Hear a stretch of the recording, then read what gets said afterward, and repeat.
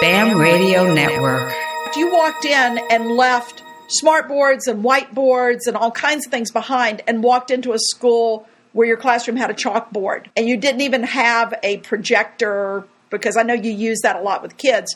Talk a little bit about what your sort of first actions were when you realized, I don't have stuff, but I got to figure out how to have stuff for kids. Welcome to Change Ed, where practitioners describe how they make change happen. This is Pam Moran. And I'm Ira Sokol. And we're here today with Michael Thornton, who is an elementary school teacher in the Albemarle County Public Schools in Virginia. Michael has taught a lot of different grades in elementary school and right now is working toward being part of a multi-age classroom project. And he's one of those educators who lets students control many of the decisions in the classroom in a really positive and exciting way. So welcome, Michael. Michael, I guess my first question would be, how has your teaching style, how has your, work in a classroom changed over the last, say, 5 years? Over the last 5 years, I would say changed dramatically. I've always, even from the beginning, I remember actually sitting in grad school classes and listening to the professors talk and say what a classroom is supposed to look like. And I would sit there in my head and even whisper to my friends in the class, that's not at all how I want to teach. And so I'll step back and say, even from the beginning, even when I was in school, the traditional way of doing things was not how I saw the classroom. So I got into teaching, and everyone, does things a certain way, and you kind of get pushed for that more traditional style when you start to teach. And so I kind of did a little bit of that, but I would say within a year or two of starting to teach, I was already starting to do things that made people kind of look to see what I was doing. Not necessarily, not always positively, but I was doing something different. And over the last 5 years, I've really adapted my teaching style so that I'm part of the class, but I'm not the head of the class. And what I mean by that is I'm there as a facilitator, I'm there as a guide, I'm there as definitely an instructor, but the focus of the class is not on me, nor, in my opinion, should it be. I would love if we could have, as a part of this radio show, the opportunity to walk into your classroom and start a video running and let people see what you mean when you say, I'm not really that traditional, and what you're going to see when you come in my classroom really is, in my opinion, some of the most out-of-the-box public school teaching that goes on anywhere. I'm wondering if you might dive in a little bit and kind of do a little bit of a reflective focus on what would people see if they walked in your classroom? What would you want them to see? And maybe just describe a little bit of what are the kinds of things that kids do or are doing right now. This year, I'm more focused on teaching mostly social studies. So the instruction they would see would be based around social studies. But even with that, I'm pulling in some language arts, I'm pulling in some math. What they would see, it's hard to really describe necessarily because it's not something that I necessarily direct. So, for example, I had a student walk down the hallway yesterday I see for 50 minutes a day, so he's not really in my class. But he's walking by the hallway, he's like, hey, Mr. T, can I go charge my phone in your room? And I guess the reason I tell that story is because it kind of gives an indication of what my room's like. I'm that room where those kids think that they can, charge their phone, where the kids think, I don't have to sit at this table anymore. I can go lay on the ground and listen, or lay on the ground and work with my friends. I like to let the students come up with their own ideas of how to do things. So, and I'm still learning every single day. And so I might come up with a project idea, and what I've gotten much better about over the last couple of years is my project idea is my project idea. So when I introduce it, if a student comes up to me and says, I think I would rather do it like this, I've gotten much better saying, okay, because that's them showing their investment in what's being done.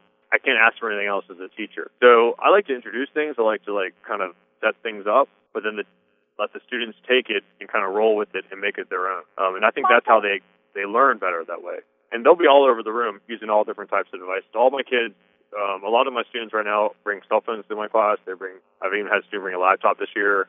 Had students bring tablets. Now, Michael, if I get this right, in the last 6 years, you've taught 5th grade, 3rd grade, 2nd grade, kindergarten. Yep. So the only grade... The 4th grade goes back to my first 2 years of teaching. But yeah. The only grade you've missed is first. But one of the things that I think about is that you were working in a relatively affluent school and then transferred into a school that's got a very different demographic, more of a majority-minority school, 60% free and reduced lunch, pretty close to that, I think. Did not have, in fact, you walked in and left smartboards and whiteboards and all kinds of things behind and walked into a school where your classroom had a chalkboard. And you didn't even have a projector, because I know you use that a lot with kids. Talk a little bit about what your sort of first actions were when you realized, I don't have stuff, but I got to figure out how to have stuff for kids. Well, I mean, I did start to lobby a bit with, the administration, and they've been really good about kind of upping a little bit of the stuff that I can have in the classroom. But I will tell you, with the chalkboard, even with the chalkboard, I made it, and I tweeted this out, but I made it an interactive chalkboard, which you can do easily. Just project the screen on it and not have a screen, so it's just the projector on it, and then let them write on the board as you're on a website. I'm lucky right now that the administration got me a Memio, which has been really helpful. When it comes to the switch in general beyond technology, I'm of the opinion that kids are kids. And if you can build a positive relationship with the kids and with the students, which we all should be striving to do, that should be almost our number one goal as educators. If we can build that relationship with them, the other things I have found fall in line. And so I want to be the teacher that the kids want to eat lunch with. I want to be the teacher that the kids feel comfortable coming up to me and having a conversation with me and talking to me, because that shows me that when they get to my room, there's gonna be a level of respect between us, and there's gonna be a lot of work that can get done. Michael, how important is it in your sense of education for kids to be playing, for kids to be kids? Well, I'm very big on that. I mean, I don't want to get into I know we only have a few minutes. I don't want to get into the whole testing aspect of all this, but the testing aspect is a big deal, especially when you're in a grade like 5th grade where there's a lot of expectations. And all of that kind of pulls away from this idea that kids just need to be kids. They need to investigate. They need to play. And through those investigations, and through the play is how they're going to learn. I mean, that's how we learn. So, 2 years ago, I built a deck in my backyard. I'm not handy at all. I watched YouTube. I played around with some tools. I figured some things out. I made a little version of it, and then I built the deck. That's what kids should be doing in school, because that's really in the end of it. That's how we learn. But we're so structured school-wise a lot of times that we get away from that. And so play is vital. It's not just play in kindergarten, which I know is a big push, and I taught kindergarten. I loved playing in kindergarten, but it should be play throughout school. Even high school should be playing. I mean, that's how they should be learning, is through hands-on play. The play is going to be different, obviously. It's a different level, but it still should be some sort of play, some sort of investigative process that's enabled them to learn the way that they need to be learning. You've always been a person who believes that children should have a sense of voice and agency and the capability to have influence. And one of the things that caught my attention when you and I first started talking, besides the fact that you let kids draw on your floor, was that you had a group of third graders and you threw out a challenge to them, and they started building their own curriculum resources inside Live Binders. I think that your third graders eventually won national or international award for the best live binder created that year up at ISTE. That is true. Yep. But those kids were presenting at conferences virtually, doing all kinds of things. And you've had kids doing similar stuff since. But how is it that you go about really trying to have kids find their sense of voice and that influence not just on themselves, but on each other as learners? Because I think that's a really important way that you've changed over the years to really go after the shift from teacher-centered to a real child-centered space. Or teacher is learner, learner is teacher. I really stress to them that this is their education. They need to play an active role in what's being done. You know, if they feel like something should be done a different way, come up to me and say, I feel like this should be done like this. Because I want them to understand that this is for them. This is going to help them. This is not like I'm at school 8 to 3 thing. This is life. I mean, learning is part of life. And so the better you can control your own learning, the better you're going to be in the long run. I mean, for example, I had a student yesterday. I was in class, and I saw that she was reading.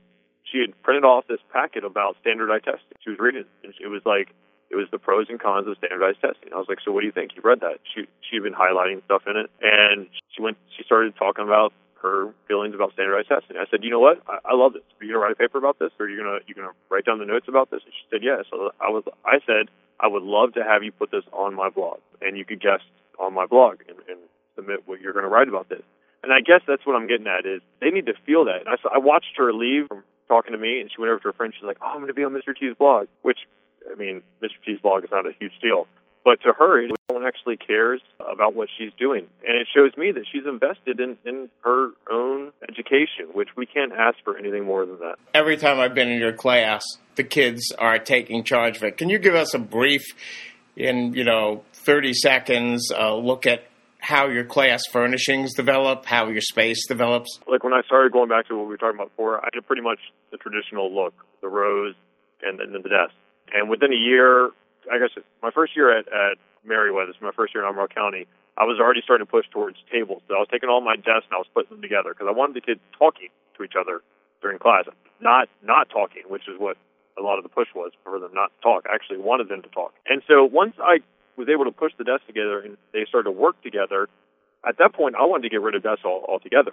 I wanted tables so that they're sitting together and working together. But beyond that, they don't really even need that stuff. I want them to have whatever it is they want. And what I have found most of the time is that the students want to actually be on the floor, or they want to be standing up, or they want to be walking around. And so when I develop an activity in class, I keep that in mind, obviously, and I make sure that I'm not sheltering that from happening. Thank you, Michael. It's never enough time, but I have to tell you, we really appreciate you joining us today for Change Ed, and hopefully at some point maybe we'll have you back and we'll continue the conversation. Thanks for listening to Change Ed. I'm Iris Oakley. And I'm Pam Moran, and we're glad you joined us. This program is produced by Accretive Media for the BAM Radio Network. Thanks for listening.